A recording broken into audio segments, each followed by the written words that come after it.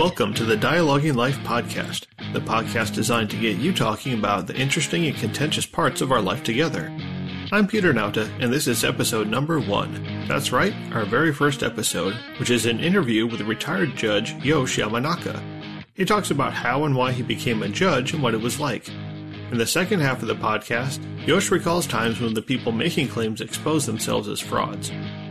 This podcast is part of the Dialoguing Life community, a place where people can share their experiences and discuss heated topics without the vitriol found on many social media sites. Well, let's get to the conversation. You've had a lot of interesting chapters in your life. I'm sure if you look back on it, there's sort of discrete chunks of things, and hopefully this podcast takes off, and over the course of time we can talk about various chapters. Okay.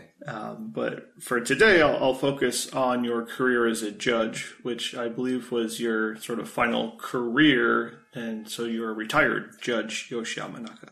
Correct. All right, so tell me about that, about how and why you became a judge. Well, at the time, I had been a workers' compensation attorney for a number of years. And after 5 years of specialization, you are eligible to apply for an administrative law position in that particular area that you've specialized in.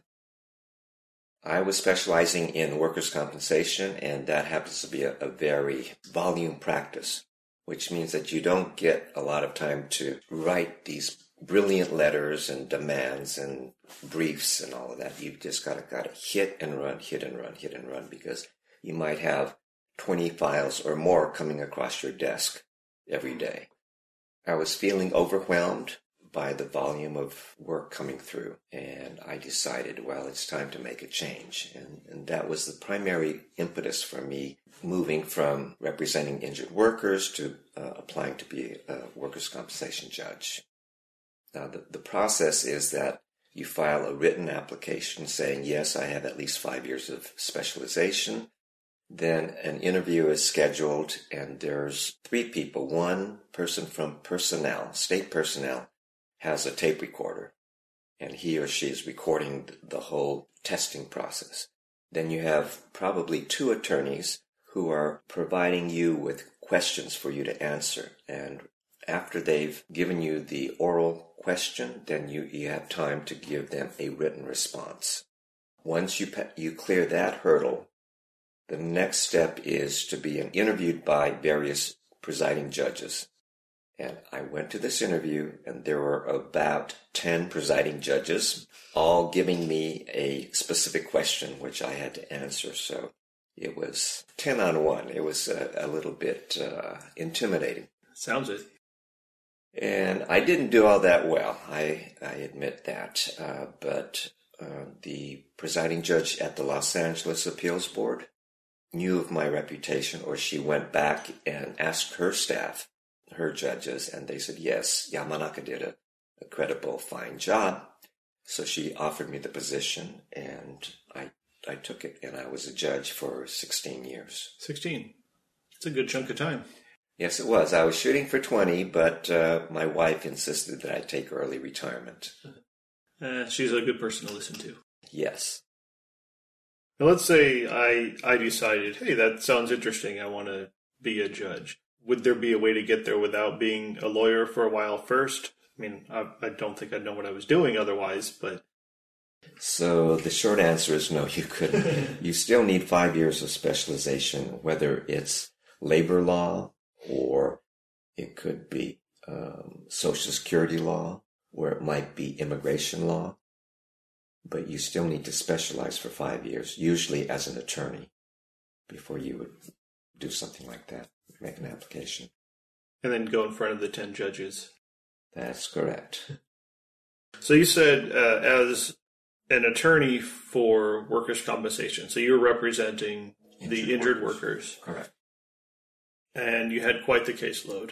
I can't imagine the caseload got lighter when you became a judge. Yes and no. The typical judge's work week is you've got, say, 3 days of the week you have conferences. And those conferences mean that you have 20 cases in the morning and another 20 or so in the afternoon. And this happens 3 days out of the week. The fourth day is a trial day, and you might have up to 6 trials. And the Friday is your decision day, which means that you do not see attorneys. You just sit there in your office and you write your opinion on the various cases that have come before you. Certain trial days are very easy. Other trial days are very difficult. The rare occasion during the year where everything settles, a judge's work might be completed by 9:30 or 10 a.m. But of course, you still have all those decisions that you have to decide, which are in the pipeline.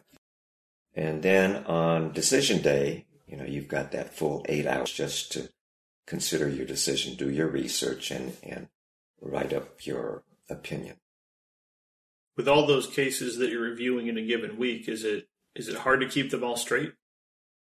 Not really. I was a pretty meticulous judge, so all of my trials have a little outline that I prepare usually the day before. And so by the time I start the trial at 8:30 or 9 o'clock, I already know what the basic facts are, what the arguments should be. Then it's an issue of witness credibility and things like that, which really determine the outcome. And I imagine that it feels like a lot of responsibility. It is, and different judges handle that responsibility differently. I've known one coworker who hated to make decisions, and that's not a good, comfortable place to be if you're a judge. Yeah. Because that's really the nature of your work, is to make decisions, whether it's granting a motion to quash a subpoena or allowing a medical examination, and so forth. So you're required to make decisions day in and day out. So if you don't like making decisions, it puts you in a pretty uncomfortable position. So then I'd imagine there's, California law, there's probably a lot to know about workers' compensation, what the various laws, rules, regulations, all of that are. And I assume they change from time to time. Change is the name of the game, actually.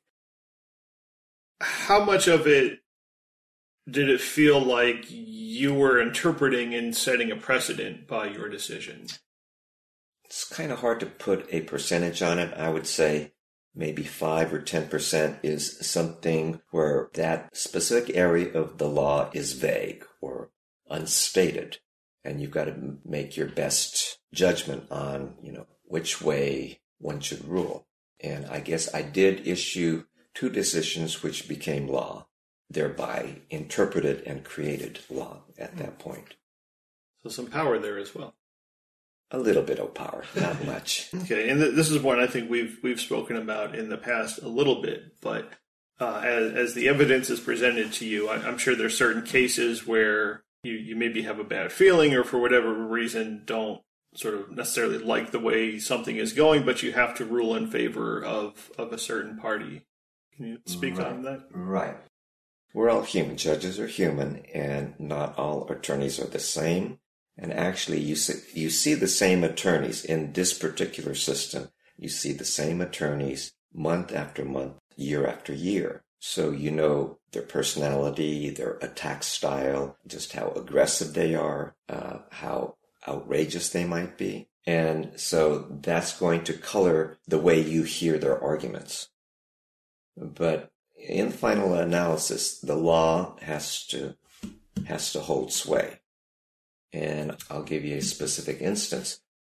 After I was appointed to the bench, a junior partner in my previous law firm, he and I developed an antagonistic relationship, and he would present cases, but his opposing counsel on the defense side was pretty incompetent. And defense counsel kept making mistake after mistake after mistake.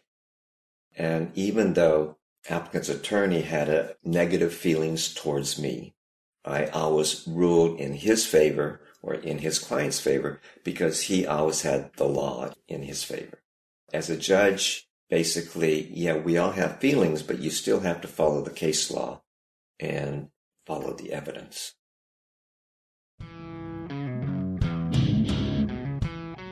I hope you're enjoying this conversation with Yosh. If you have opinions or questions about it, please drop by dialoguing.life to share them. We're a community that engages in civil dialogue on contentious issues. Notes and discussion about this episode can be found at dialoguing.life/1. And now, back to the conversation. I assume you're assessing people, right? Assessing their motives, assessing the validity of their arguments. The primary assessment comes with the witnesses, witness credibility. I remember several cases where, one case in particular where the injured worker was really personable and credible, and it seemed to me that his claim of cumulative trauma, microtrauma to his spine, his low back, was probably compensable. But the witness made a mistake. He was in a very heavy chair, sitting on a carpet. And when the questioning changed from one attorney to the other, he shifted his chair without lifting it up. And a person with a back injury would never do something like that. So his case just dissipated in that one split second. There are other things. I remember a sub rosa, which is a videotape taken surreptitiously. This one claimant had gone to a coffee shop, got his coffee to go, and he was reading his newspaper with coffee cup in hand, but he was walking on the sidewalk. He probably walked 2 blocks on the sidewalk while reading his newspaper. Now, a person with a serious back injury would not take that kind of a risk. And so that case went out the window because of that sub rosa. There was a third case I remember where a woman was claiming she needed Pilates. And I was skeptical. But what happened was that defense counsel made some comment which she agreed with. And so she lunged at him and said, "Yes, that's right." And she apparently wanted to be as supple as an Olympic gymnast. And I felt that was unreasonable. She did not need all that Pilates treatment. Were there any trials that left any kind of emotional impact on you? Probably the last trial that I had to decide. And I had made a decision. First, I made a defense finding. And then I decided I was wrong. So I said no. After appeal, I said, okay, applicant is right. I made a mistake, or I was in error, and I fine for the injured worker. But my retirement was in the works, and I was leaving the bench. And so even though I filed a response and tried to defend my opinion, San Francisco ultimately vacated all of that and assigned it to a new judge, and suspected that the conservative judge would come down with a defense verdict. And that hurts me to this day. I wish that I had given the injured worker what she deserved from the get-go instead of waffling and letting some other judge make that decision. If somebody is thinking about becoming a judge, maybe that comes out of the blue, or they see something on TV, or for whatever reason, what advice would you give them? Well, I guess several things. One is you have to be willing to make the tough decisions. Secondarily, you have to be committed, dedicated enough to do your job and not dodge your assignments. Those are the weaknesses that I see in my coworkers. Other than that I think most attorneys who have specialized would like to make a transition onto the bench because it's much easier on the bench. The money is not as good as private practice, but the workload is easier. And for me personally, that kind of workload where you're spending your time deeply delving into the evidence and the law and spending your time drafting your opinion, that's more to my own personal taste instead of just dashing off a letter or a demand without doing all of your research. That was not my style. Before we start to wrap up, is there anything else about your time, your experience that you'd like to share? Well, The one thing I would say is that for me personally, I treated my secretary as a team partner and not as some lower underling. I would go out of my way to make my secretary's job easier. For instance, cases are designated by numbers, and it might be a string of 8 or 9 numbers. And if those numbers are incorrect, the secretary would have a great deal of difficulty trying to identify what is the correct number for this particular injured worker. Perhaps 1% of the time, the numbers are wrong, but me taking 5 or 10 seconds to check the number saves my secretary 5 or 10 minutes later. So just going out of my way to make my secretary's job easier, that was something that I tried to do consistently. Sounds like a good idea. I imagine it helps having that more amicable relationship. That helps, and she understood my personality, the way I wanted things, and we worked really well as a team together. Neat. What would her job be then? Is it to make sure you have the right files in front of you at the right time? She would pull files. She would match medicals to files. Actually, she would format my decision. So if I say, well, the worker is entitled to temporary disability, at such and such a rate from this period to that particular date, she would format things so that anyone reading it could make sense out of it. So actually, she does a lot of polishing. Something that in my family when we're looking back on some things, we like to think about where the high point, the low point, and the lesson learned. So I'll ask you that. I think you probably already told me the low point. Yes. The low point was my last case on the bench when I didn't get to close the case in the injured worker's favor. And some of the high points in my career were making decisional case law. And my decisions were upheld even years later. The judge's position in workers' compensation is to favor the injured worker, and so you're in a position where you're able to try to get the injured worker the benefits that he or she is entitled to. And that was satisfying. Any major lessons learned?